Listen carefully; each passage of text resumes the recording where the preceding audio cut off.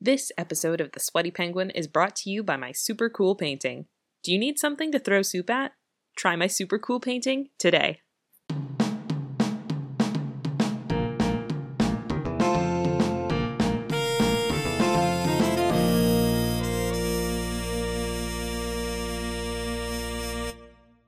Welcome to episode 107 of The Sweaty Penguin, Antarctica's hottest podcast. I'm your host, Ethan Brown.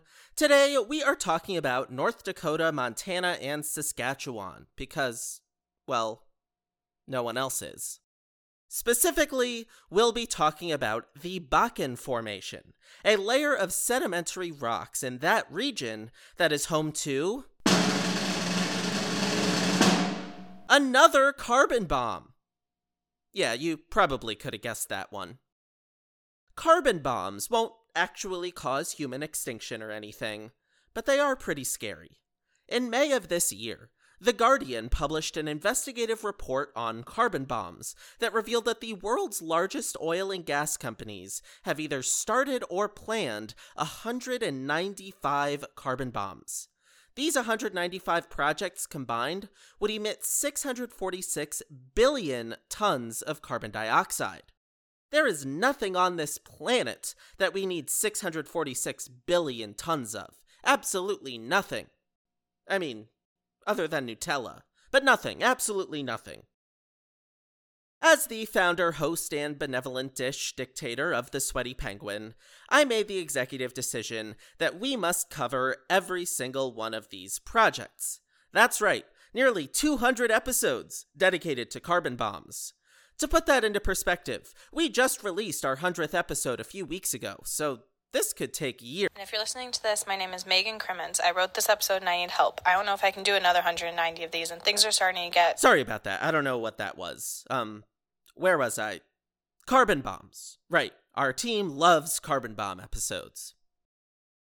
Today, we'll be taking a look at the Bakken Formation. The Bakken Formation spans 200,000 square miles in northwestern North Dakota, northeastern Montana, and southern Saskatchewan. And while the Bakken rose to fame with its high yields of crude oil in the last few decades, it wasn't always like this. The Bakken actually used to be pretty chill and down to earth, but then people started moving across the country just to be near it, and the fame really got to its head. Now, it's home to a carbon bomb project set to emit 5.9 billion tons of carbon dioxide, making it the sixth highest emitting oil and gas project in the United States. Today, we'll discuss what issues stand out in the Bakken Formation, how the area is evolving due to economic growth and climate change, and what comes next for this major oil-producing region. The Sweaty Penguin is presented by Peril and Promise, a public media initiative from the WNET Group in New York, reporting on the issues and solutions around climate change. You can learn more at pbs.org/perilandpromise. If you want to take 2 minutes to help out the Sweaty Penguin, you can either leave us a 5-star rating and review, or join our Patreon at patreon.com/thesweatypenguin. Doing either earns you a special shout out at the end of the show. Joining the Patreon gets you merch, bonus content, and a whole lot more.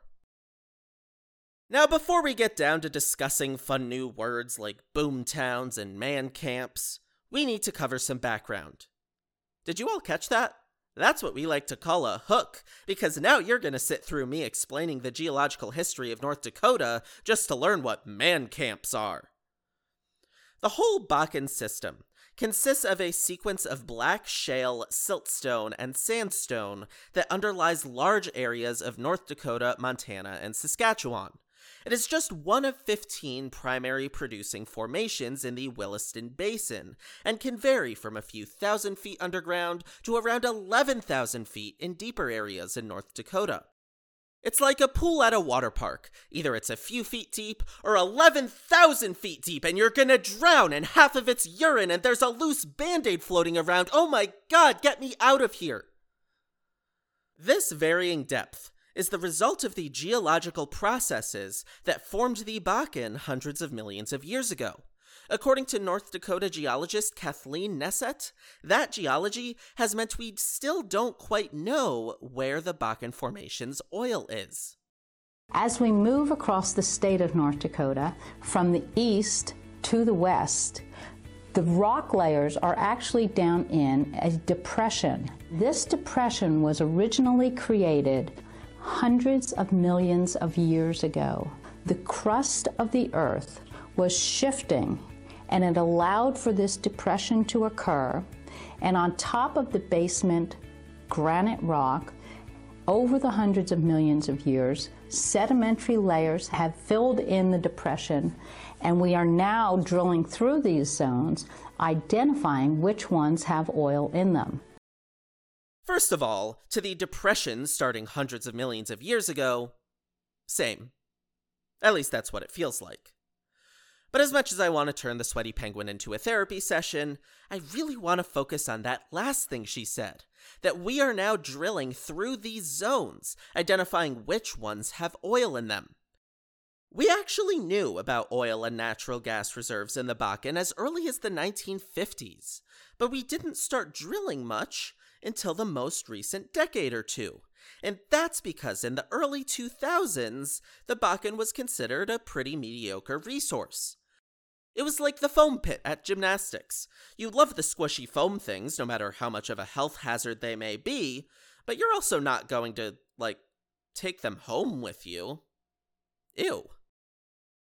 It was only until recently that it even became conceivable to drill oil from this region, and due to the unique sedimentary rock layering that Kathleen explains, we're still figuring out where the oil actually is. So what changed in the early 2000s? Well, it starts with an F, ends with ING. Anyone? No, not that F word. Get your minds out of the gutter and into the geological depression.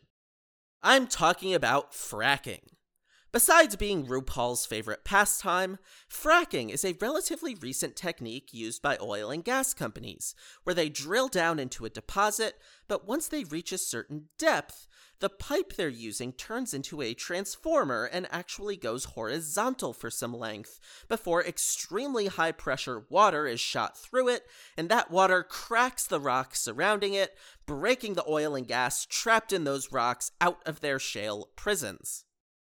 That is more or less what fracking is, but if you want more details, literally pick any of our other episodes at random and your chances of finding an explanation of fracking is about 50-50.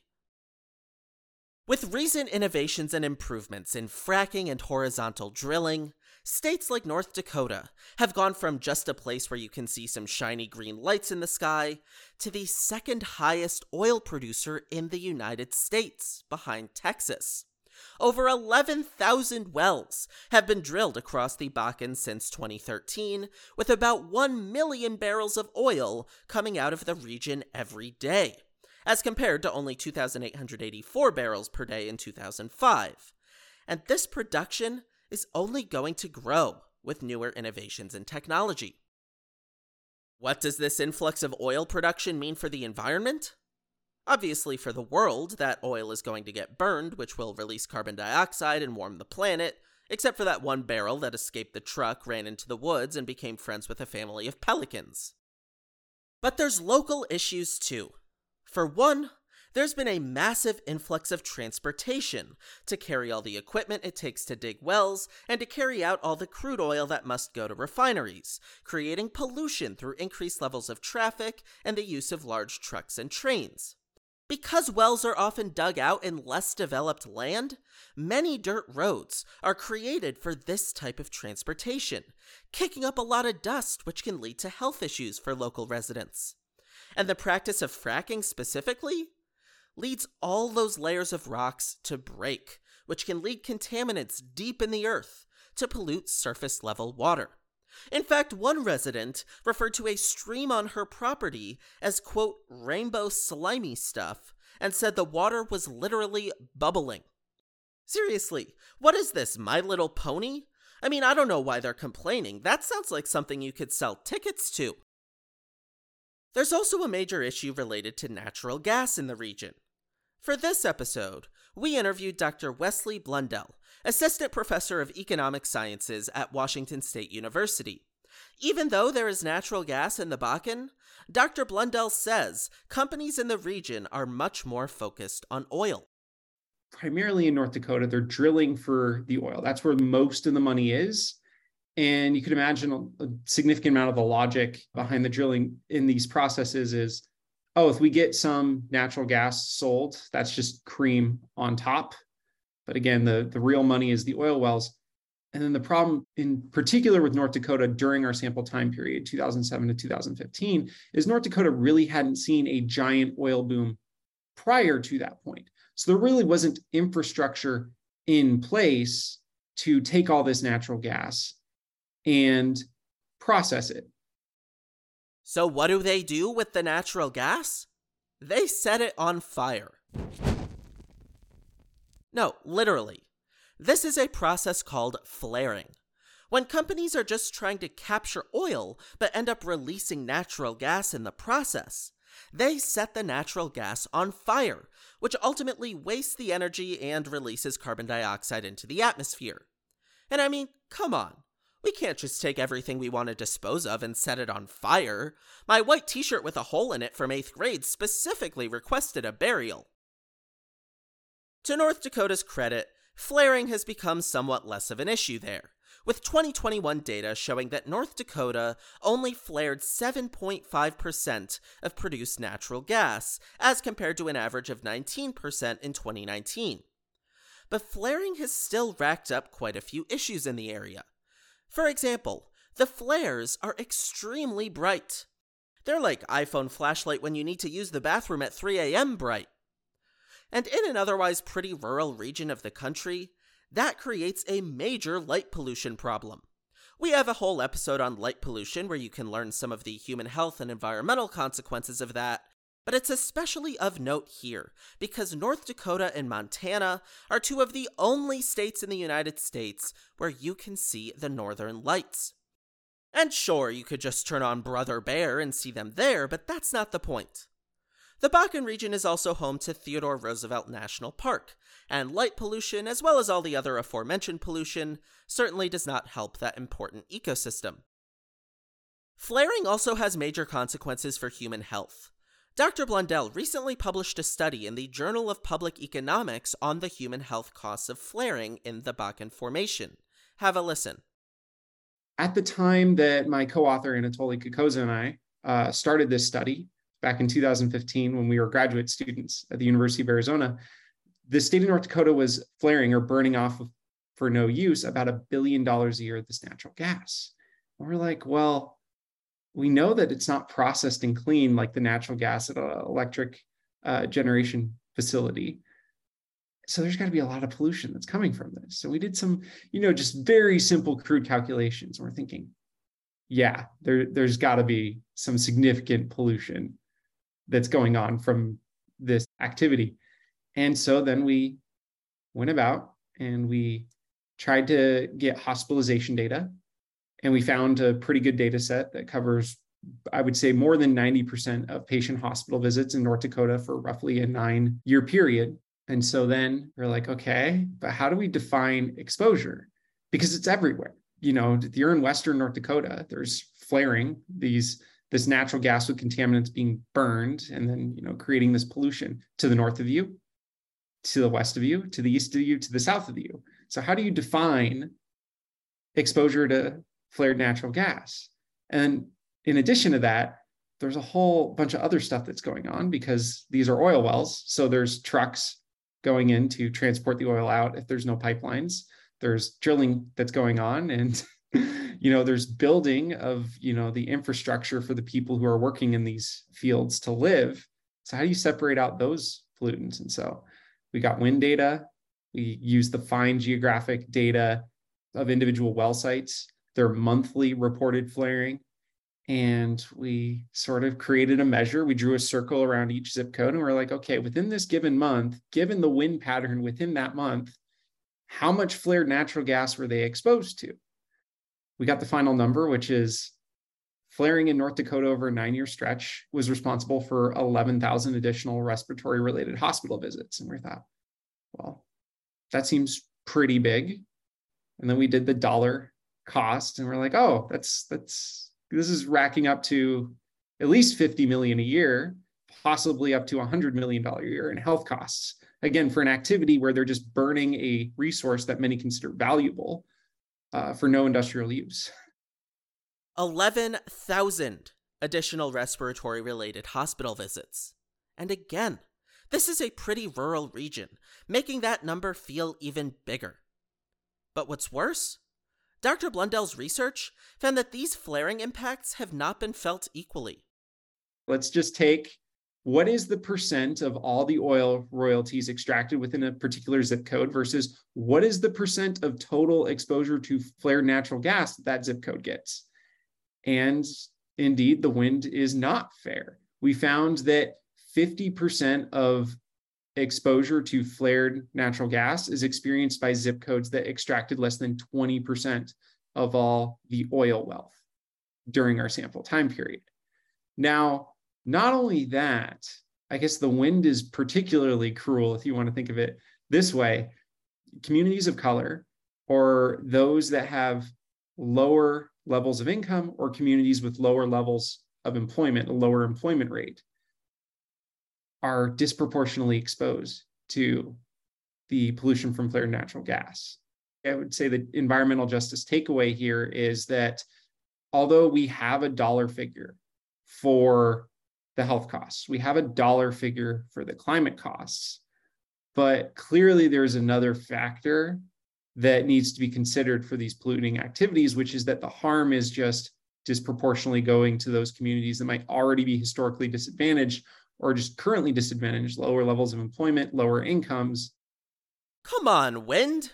Seriously, if Wind doesn't post a Notes app apology to Twitter in the next 5 seconds, it's going to be cancelled. The idea that natural winds were spreading pollutants to already disadvantaged communities, though, is really eye-opening to me, and I'm so glad Dr. Blundell could share that research with us. So if people in the Bakken are weathering all these health and environmental issues, this oil production must be sensational for the local economy, right? Well, yes and no. The industry, to its credit, provides jobs for thousands of people, and oil companies pay millions of dollars to the state in taxes and workers' wages. Local businesses can also bring in more money from an increased customer base. This has been so impactful that North Dakota has the second highest employment rate in the U.S. But it's not all good news. For one, the aforementioned health and environmental impacts come with a monetary cost. Through his research, Dr. Blundell was actually able to put an exact number on it. Have a listen.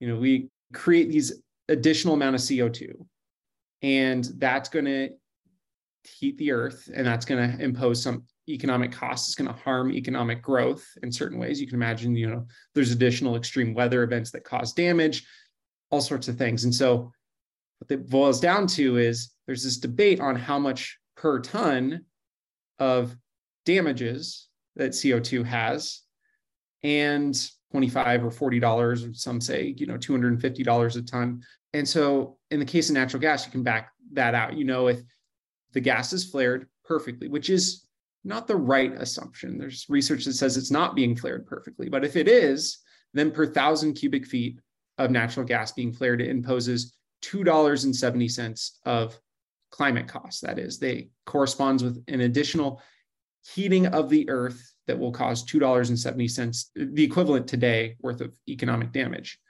And so that's where we got the climate costs. $2.70 number comes from another paper, but we took the amount of flared natural gas that we knew in North Dakota. So we know it's $2.70 per 1,000 cubic feet. Then we compare it to what we know, this 11,000 additional respiratory related hospitalizations.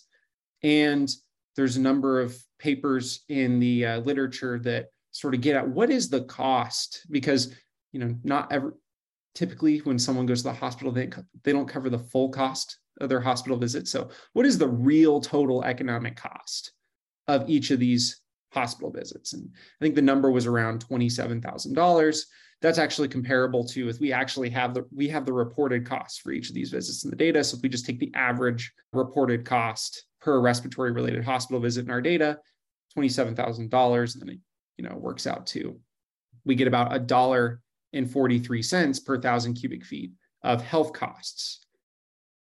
To add a little bit of local context to that climate cost, North Dakota is actually almost 2.5 degrees Fahrenheit warmer than it was 100 years ago. If it gets any warmer, they're going to have to rename it South Dakota.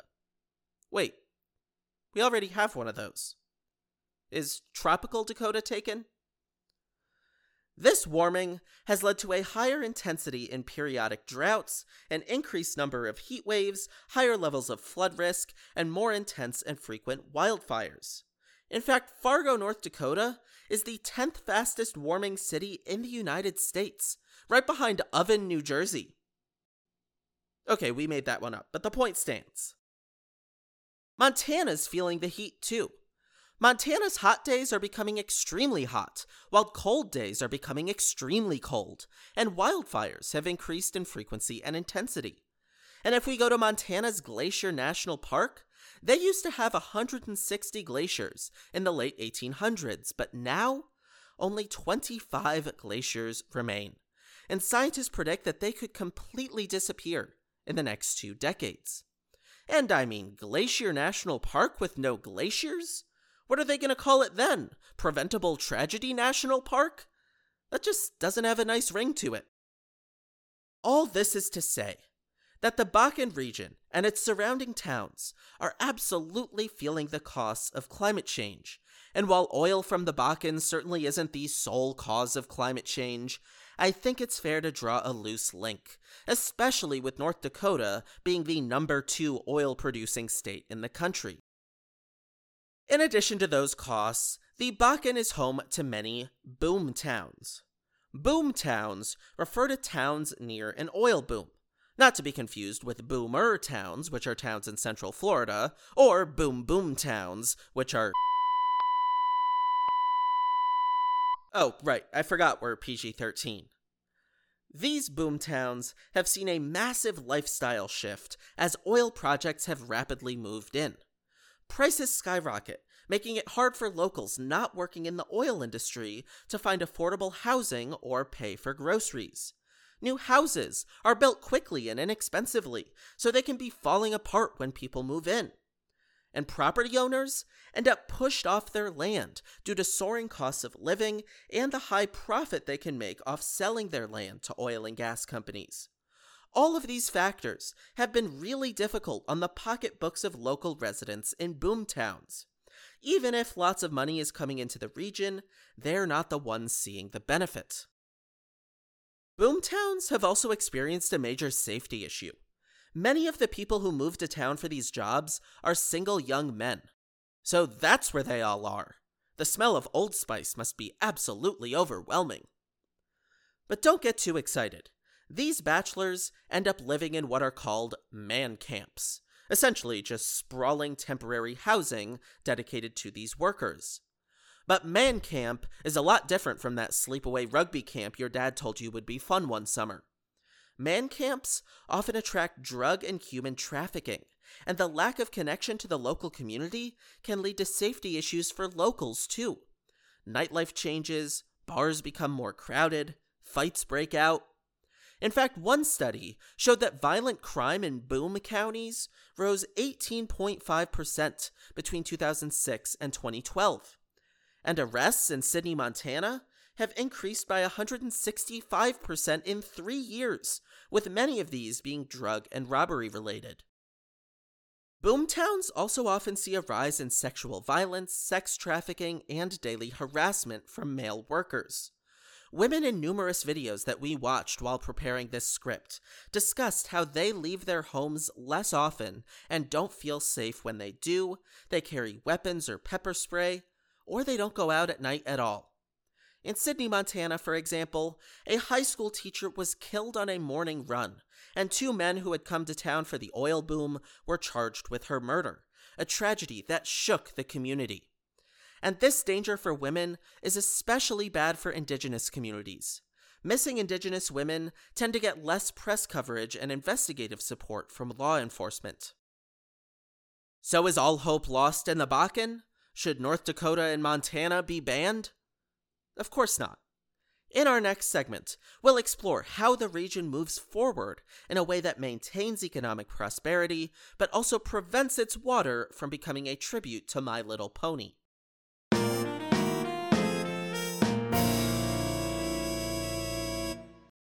Are you a climate activist? Then my super cool painting is for you.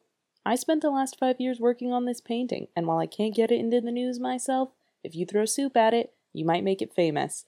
And while I don't want to damage my super cool painting, I'll risk it because if you get everyone all riled up, that means everyone has to admit they like my super cool painting, and that would look really good for me as the artist. Sounds like a good deal to me. Try my super cool painting today. The Sweaty Penguin is presented by Pearland Promise, a public media initiative from the WNET Group in New York, reporting on the issues and solutions around climate change. You can learn more at pbs.org/PearlandPromise.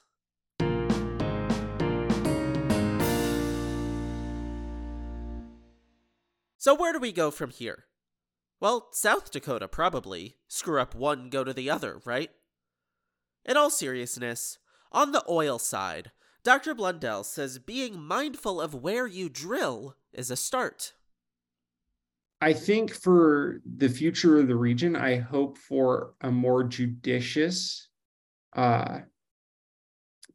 process in terms of where drilling is permitted, if that makes sense. So I think the biggest waste is when you have these wells drilled where there's absolutely no chance that they will ever be able to have their natural gas processed or used for an industrial use, when there were other alternative sites nearby that would have been less environmentally damaging. I think we can see gas prices right now, and it's a huge issue in the news. We're not at the point yet where people will reasonably expect drilling to stop in the next few years. But certainly I would hope that if additional drilling continues, that the choice of where to drill is made with more consideration of these climate and health costs from flaring. And so the drilling would shift to areas where those costs are diminished. Some areas might be more polluted than others, more ecologically significant than others, or more populated than others, as in 7 people instead of 6. And as his study found, the wind is not fair. It's like parents, or roughing the passer penalties that cost me my fantasy football game. Seriously, A.J. Brown, you're undefeated, playing the Washington Commanders. Catch a pass! It might not be the easiest thing to do, but being mindful of drilling locations and making careful choices certainly makes a lot of sense. Another approach is to continue to work at reducing flaring. That's right, the Bakken doesn't need flare. It needs zazz. Obviously, reducing flaring doesn't fix the fact that oil from the Bakken is leading to carbon emissions, but it would be a massive win for people living in the Bakken region facing localized environmental and health impacts. And there's a number of ways to do that policy-wise.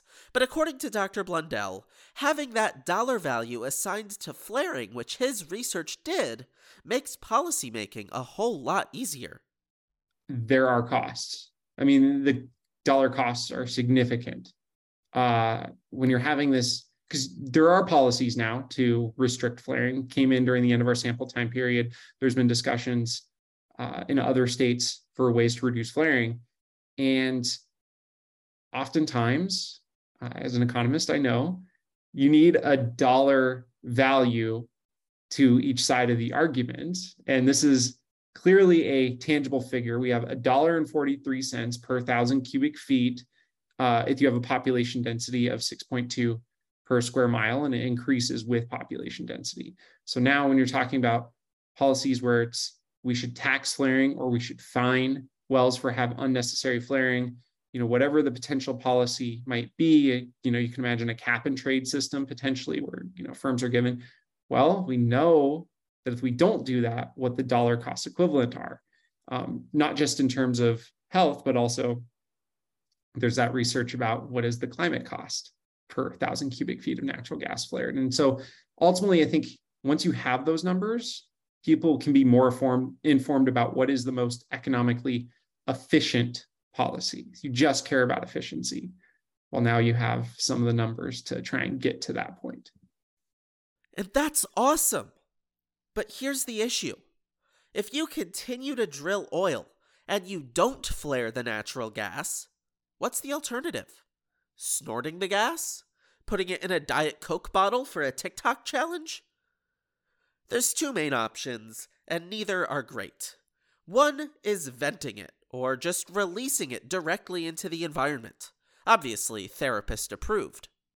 But natural gas, you may remember, is largely methane, a greenhouse gas with 28 times the global warming impact of carbon dioxide. When you burn the natural gas by flaring it, you turn it from methane to CO2. And while that's not ideal, it's a whole lot better for the climate than actually releasing pure methane.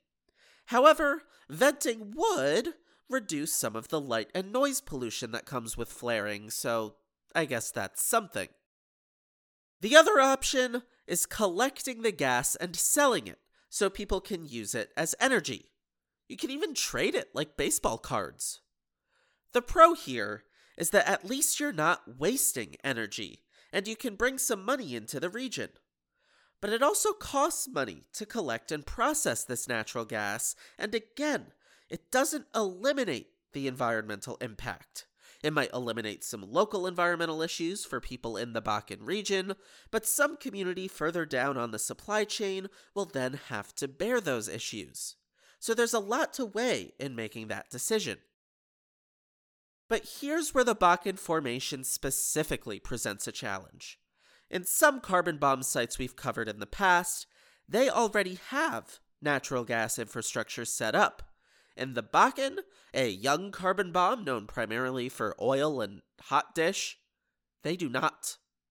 So, compared to, say, Texas, which has experienced many oil booms prior, they have what are called gathering lines, natural gas processing plants in place, and then, of course, transmission lines that will help bring the processed natural gas, stripped of all those contaminants that create the pollutants that cause the respiratory hospital visits in our paper. But in North Dakota, you don't have those gathering lines. You don't have as many of those natural gas plants. You don't have those transmission lines. And the reason why there isn't an equivalent issue with oil is because at least oil in North Dakota has the alternative of it can be transported via truck. It's not really realistic to take the natural gas and also transport it via truck as well. And so that's why more so than oil, you need that kind of infrastructure if you're going to bring natural gas from individual well sites to the final consumer. So what do you do if you can't put your natural gas on trucks? I mean, what would Bob the Builder say? Well, you have to build pipelines. And that's not a proposition to take lightly, because pipelines are even more controversial than Kris Jenner's Vogue outfit. Just looking at oil, the Bakken has already been at the center of famous pipeline disputes, such as the Dakota Access Pipeline and Keystone Pipeline. Listen to this clip from 6 years ago of Native Americans protesting the Dakota Access Pipeline. We're here to pray. We're just here to pray. This land is where the Dakota Access Pipeline is being built. It's scary because to shoot rubber bullets at these people that are completely unarmed when they took an oath to protect them. Police used pepper spray and rubber bullets to disperse them. You got hit? Josh! Oh my God. Did this guy you? Get a medic! Get a medic! Need a medic! They went in there and they beat up a lot of relatives. We had grandmothers there. They shoved their grandmothers around. They dragged their grandmothers around. The reason we're even talking about a solution to flaring is to help locally. Collecting and selling gas doesn't fix the climate. What collecting and selling natural gas is supposed to do is bring money into the community and reduce those local and environmental health issues. But clearly, As we can see from this clip, when the Dakota Access Pipeline was being constructed, pipelines are not helping locals.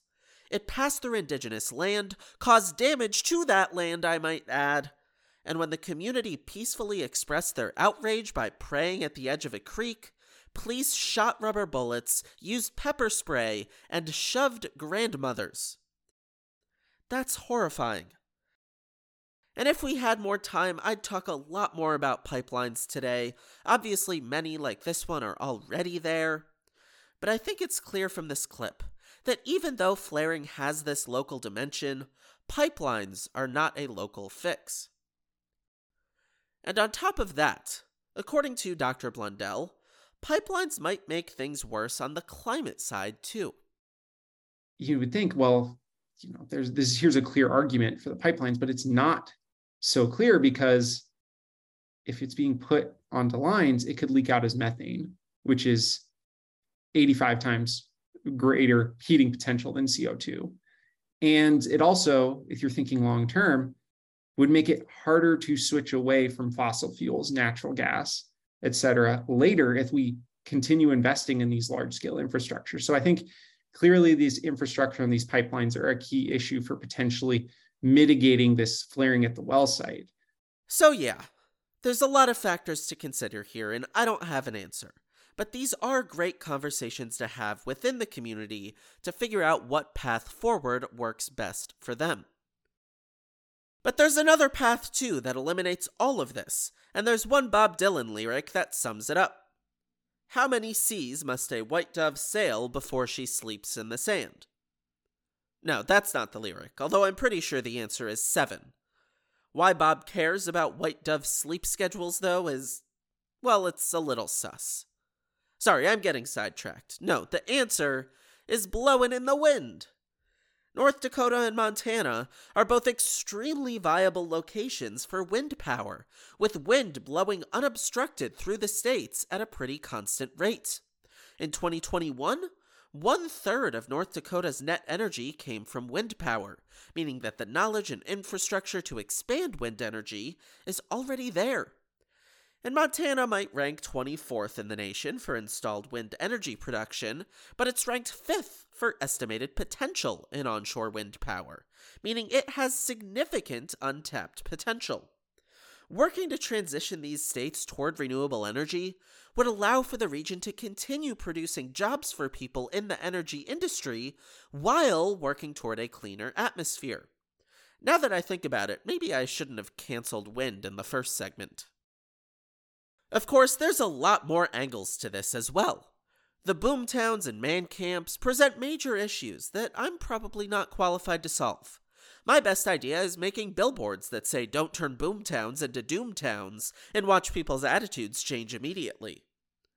And it's worth adding, if oil were phased down, but the wind industry brought a similar economic boom to the region, these issues may not go away on their own. It may take a concerted effort. But seeing the potential for new industries, ideas for reducing impacts, and most importantly, the engagement from the communities on this issue, I absolutely think there's a path forward here. It won't be easy, but with the right plan in place, the Bakken Formation could see a strong economy that doesn't leave people behind, a cleaner environment, better health and justice, and ensure the region never has it as bad as Oven, New Jersey. And that wraps up episode 107 of The Sweaty Penguin. Take 2 minutes, help out the show, and get a shout out at the end of the show by leaving a 5-star rating and review on Apple or Podcast Addict, or join our Patreon at patreon.com/thesweatypenguin. You get merch, bonus content, and more. Clips today came from North Dakota Petroleum Foundation and NBC News. Special thanks to our Emperor Penguin patrons Lawrence Harris and Brownie Central. The Sweaty Penguin is presented by Pearland Promise, a public media initiative from the WNET Group in New York, reporting on the issues and solutions around climate change. You can learn more at pbs.org/PearlandPromise. The opinions expressed in this podcast are those of the host and guests. They do not necessarily reflect the opinions or views of Pearland Promise or the WNET Group. Thank you all for listening, and I'll see you next week.